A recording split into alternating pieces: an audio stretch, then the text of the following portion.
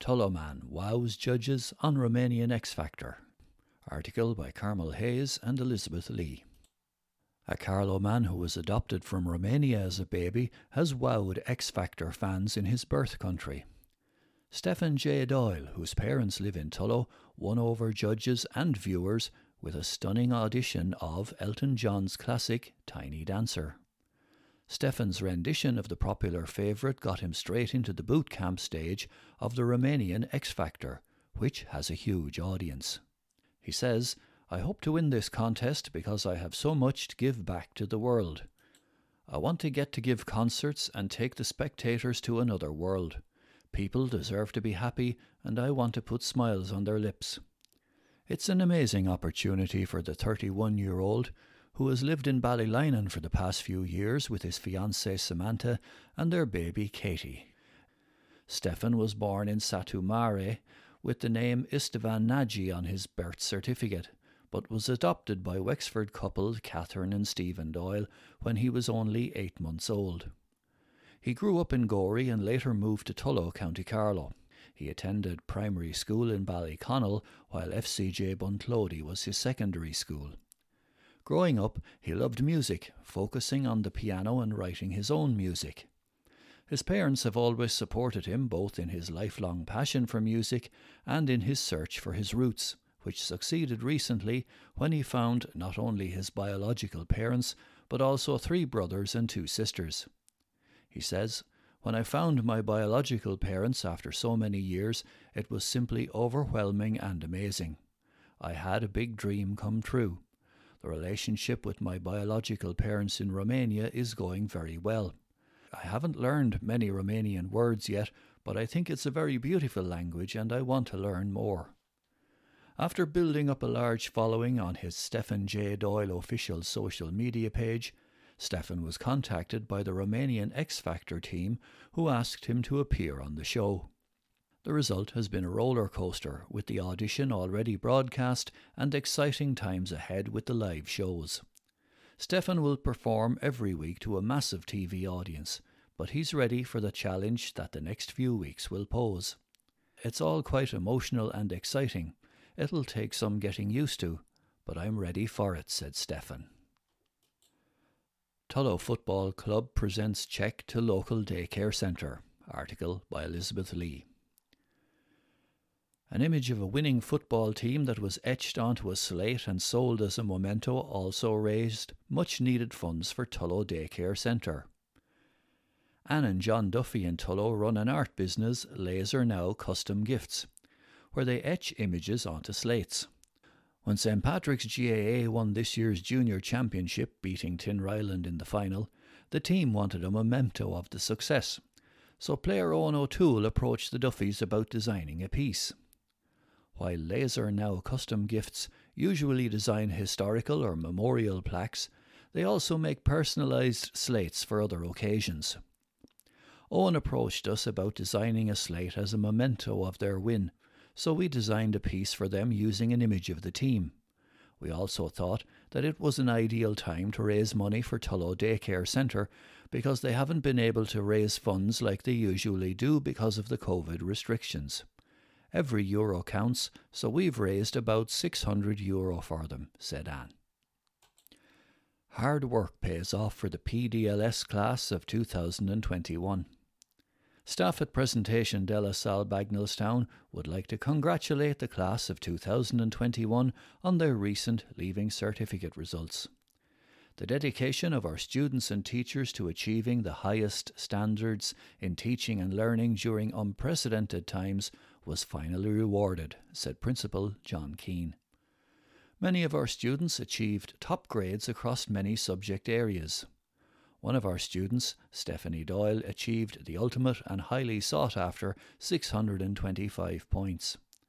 Stephanie is planning on studying mathematics and Irish at UCC with the intention of becoming a teacher. Principal Keane and the entire school community are beaming with pride and wish all of their students every success in their future endeavours. Hard work and a supportive community really does pay off.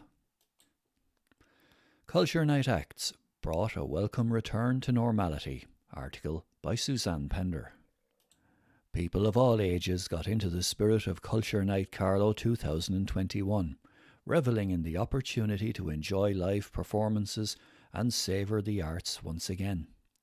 Visual Carlow was HQ for a feast of free entertainment on the night of Friday the 17th of September, with storytelling, workshops, live performances and some wonderful performers taking to the stage.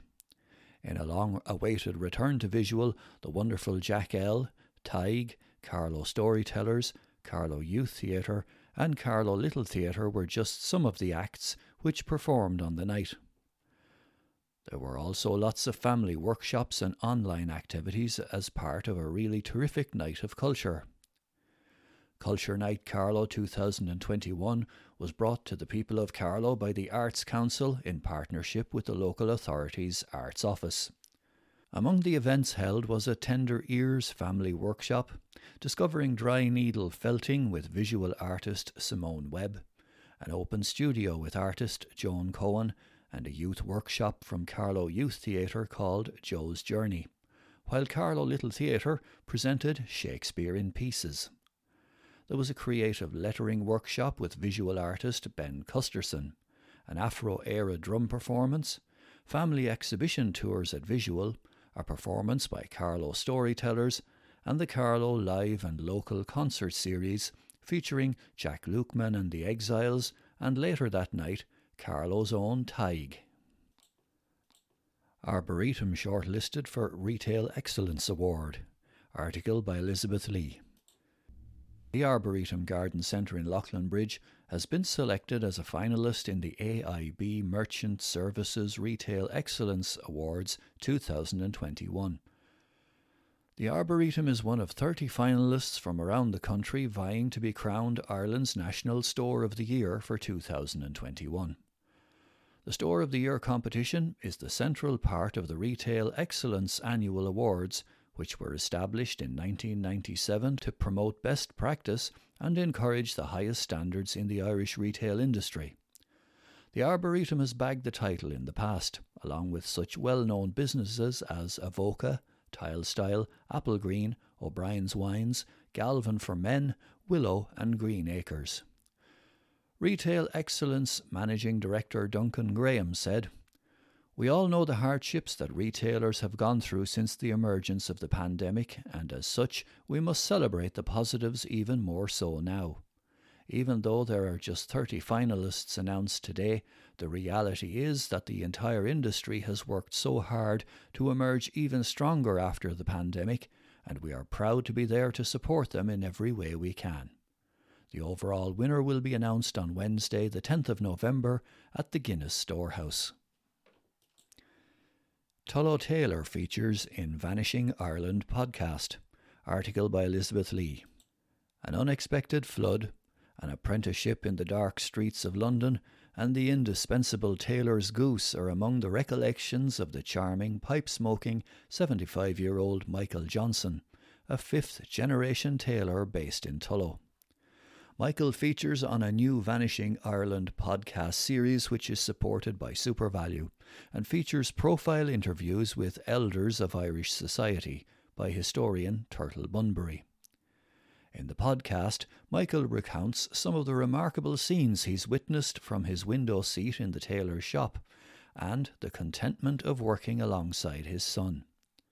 Available on Spotify, Google and all podcast channels, Vanishing Ireland is a podcast series of interviews with Ireland's over 70s, celebrating their life stories, challenges, courage, kindness and humour.